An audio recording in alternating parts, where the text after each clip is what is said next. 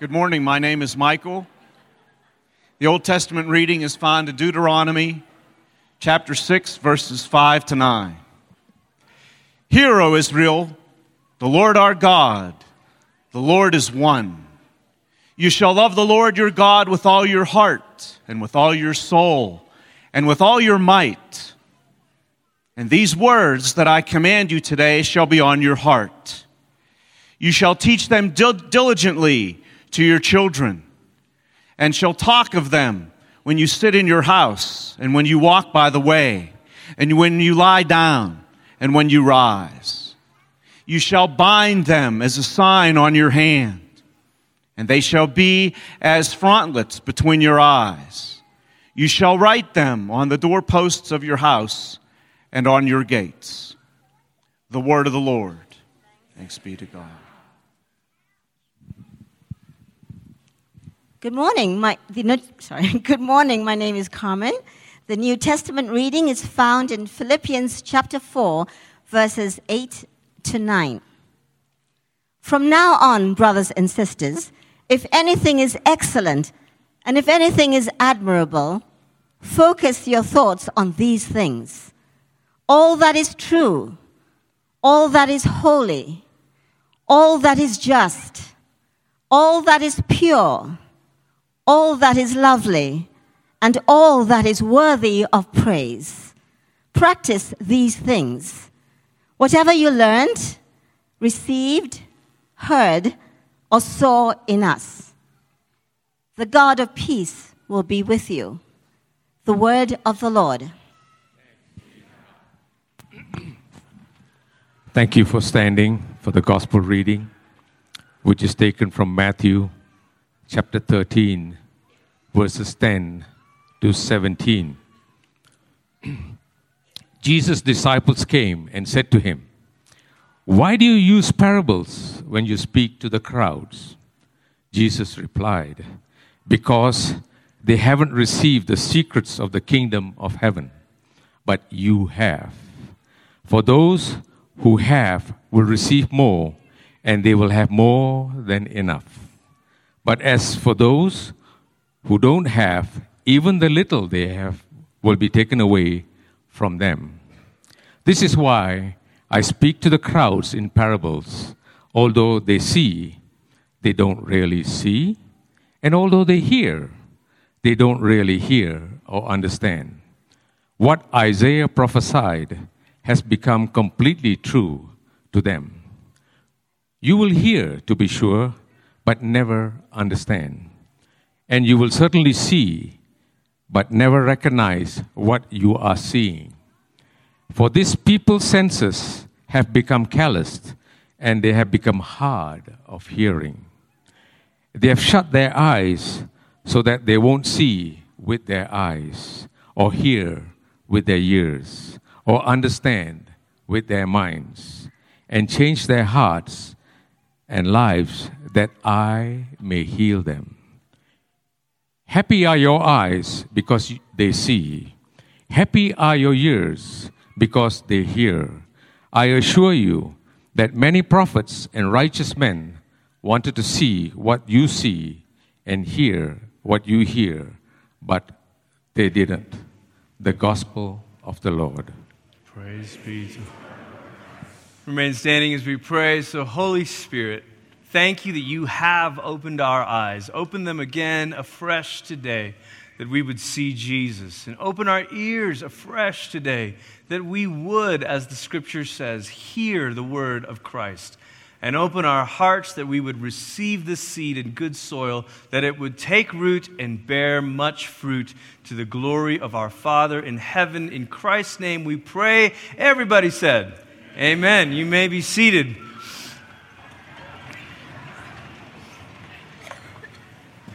Well, we've been in this series called Tuned In, which has been all about listening to God. And we thought that on Family Sunday we'd give a little short reflection on what it means to listen to God through life. We've talked about the speaking God. We've talked about listening to God through the scriptures.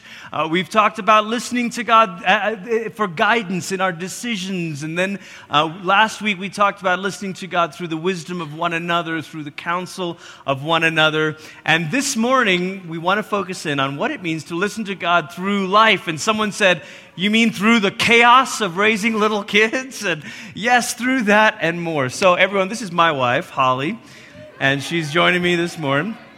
And I wanted just to briefly share a couple things and then let Holly share a few things with you.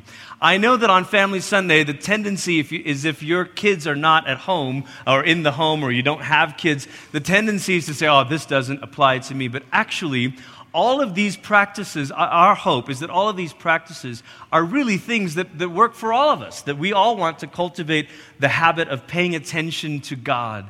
And so this morning, listening to God through life is all about learning to contemplate, to let the things that meet us in our everyday lead us to pay attention to God.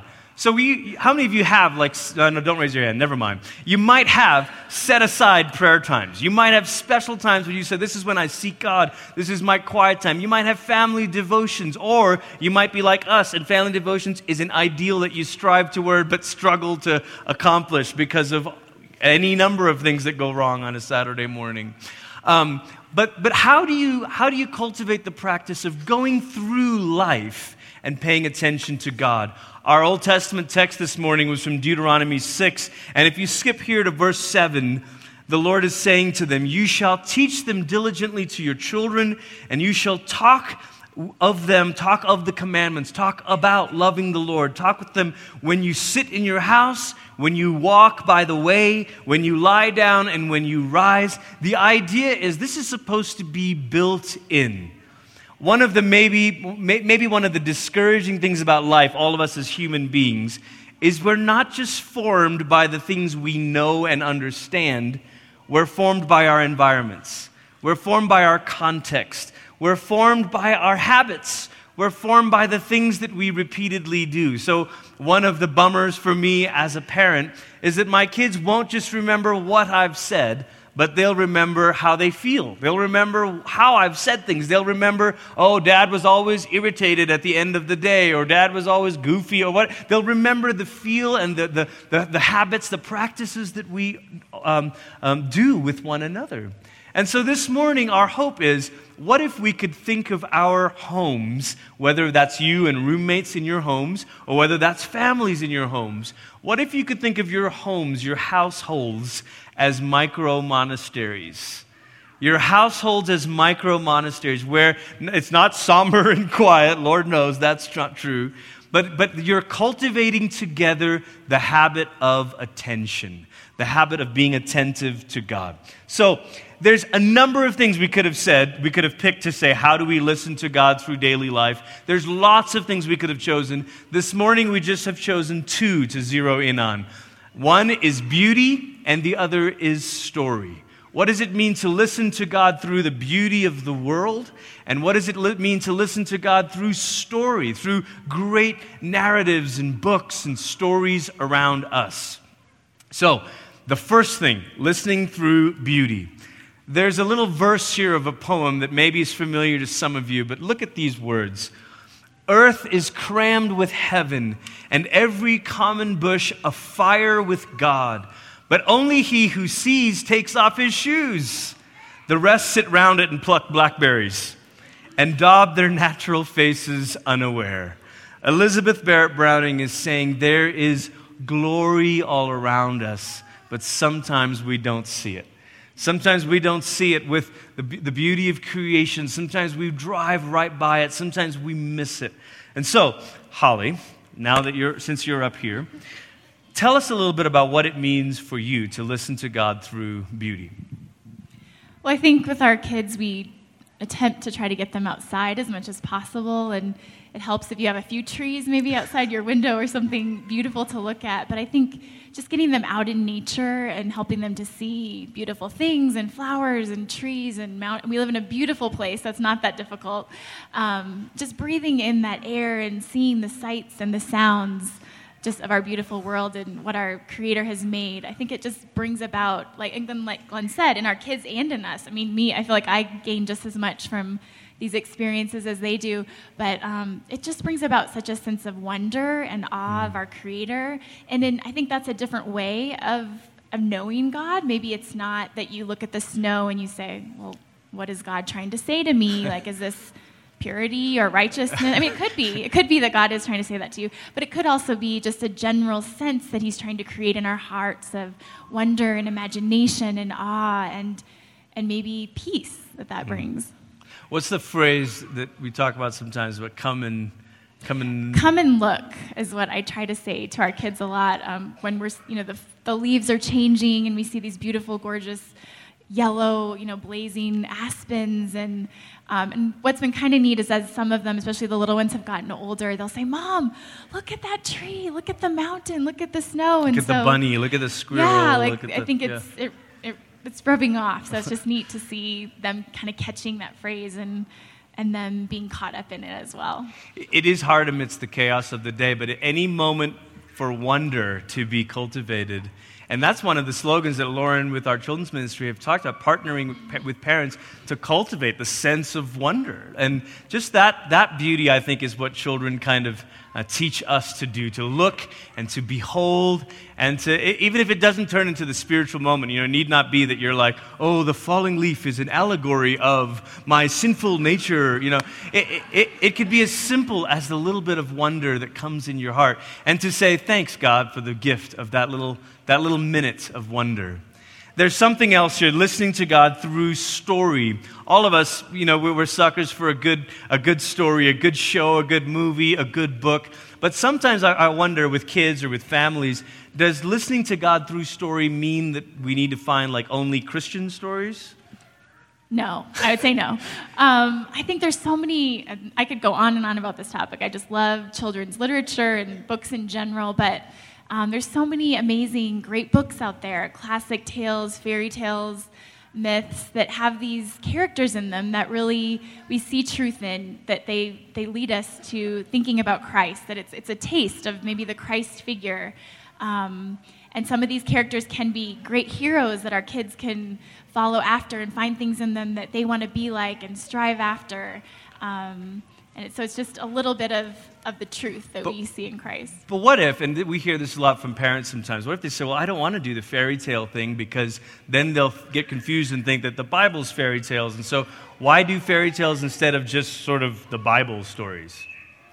Well, I think that as so many things in life that, we don't just say the Bible's the only thing that can teach me anything, right? There's so many things that God uses to show us Him, to show us truth. I think this is just another way to see a similar picture in a different light. And I think some of these characters, specifically the heroes, there might be something in them where your kids can say, yeah, I think, I see myself in them, and maybe it's part of them finding their calling or what they're supposed to do, and something to cling on to see the goodness and the beauty and the truth in life, and they can strive after that. Well, and in a sense, there are really kind of two ways to approach this. One way of approaching this is to say any story that is not exactly an allegory of the gospel should be rejected.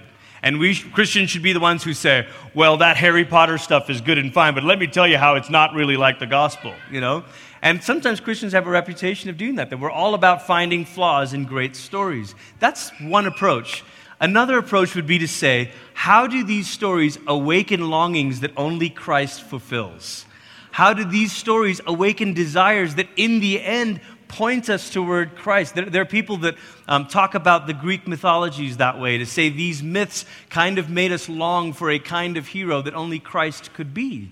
In a sense, all the stories in the Old Testament do that. You see all of these characters, these heroes that Holly mentions, that are flawed. and even the great king like David. So in the end, these imperfect characters they awaken in us a longing to say, could there be a true king? Could there be a true judge? Could there be a true rescuer? So C.S. Lewis sometimes said, the mythologies of the world, the stories of the world are like the truth out of focus.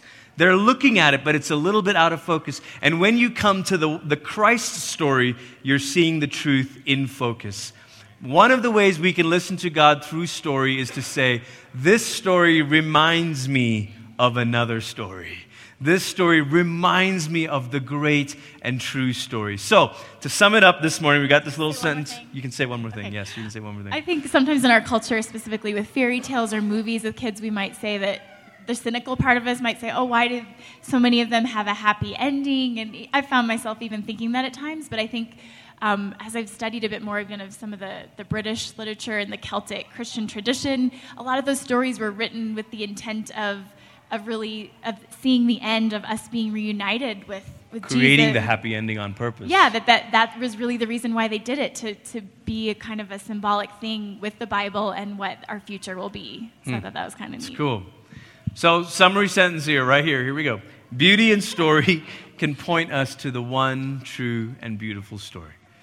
And I think for all of us, in all of our households, families or not, to cultivate the habit of listening to God through beauty and through story. Would you bow your heads this morning?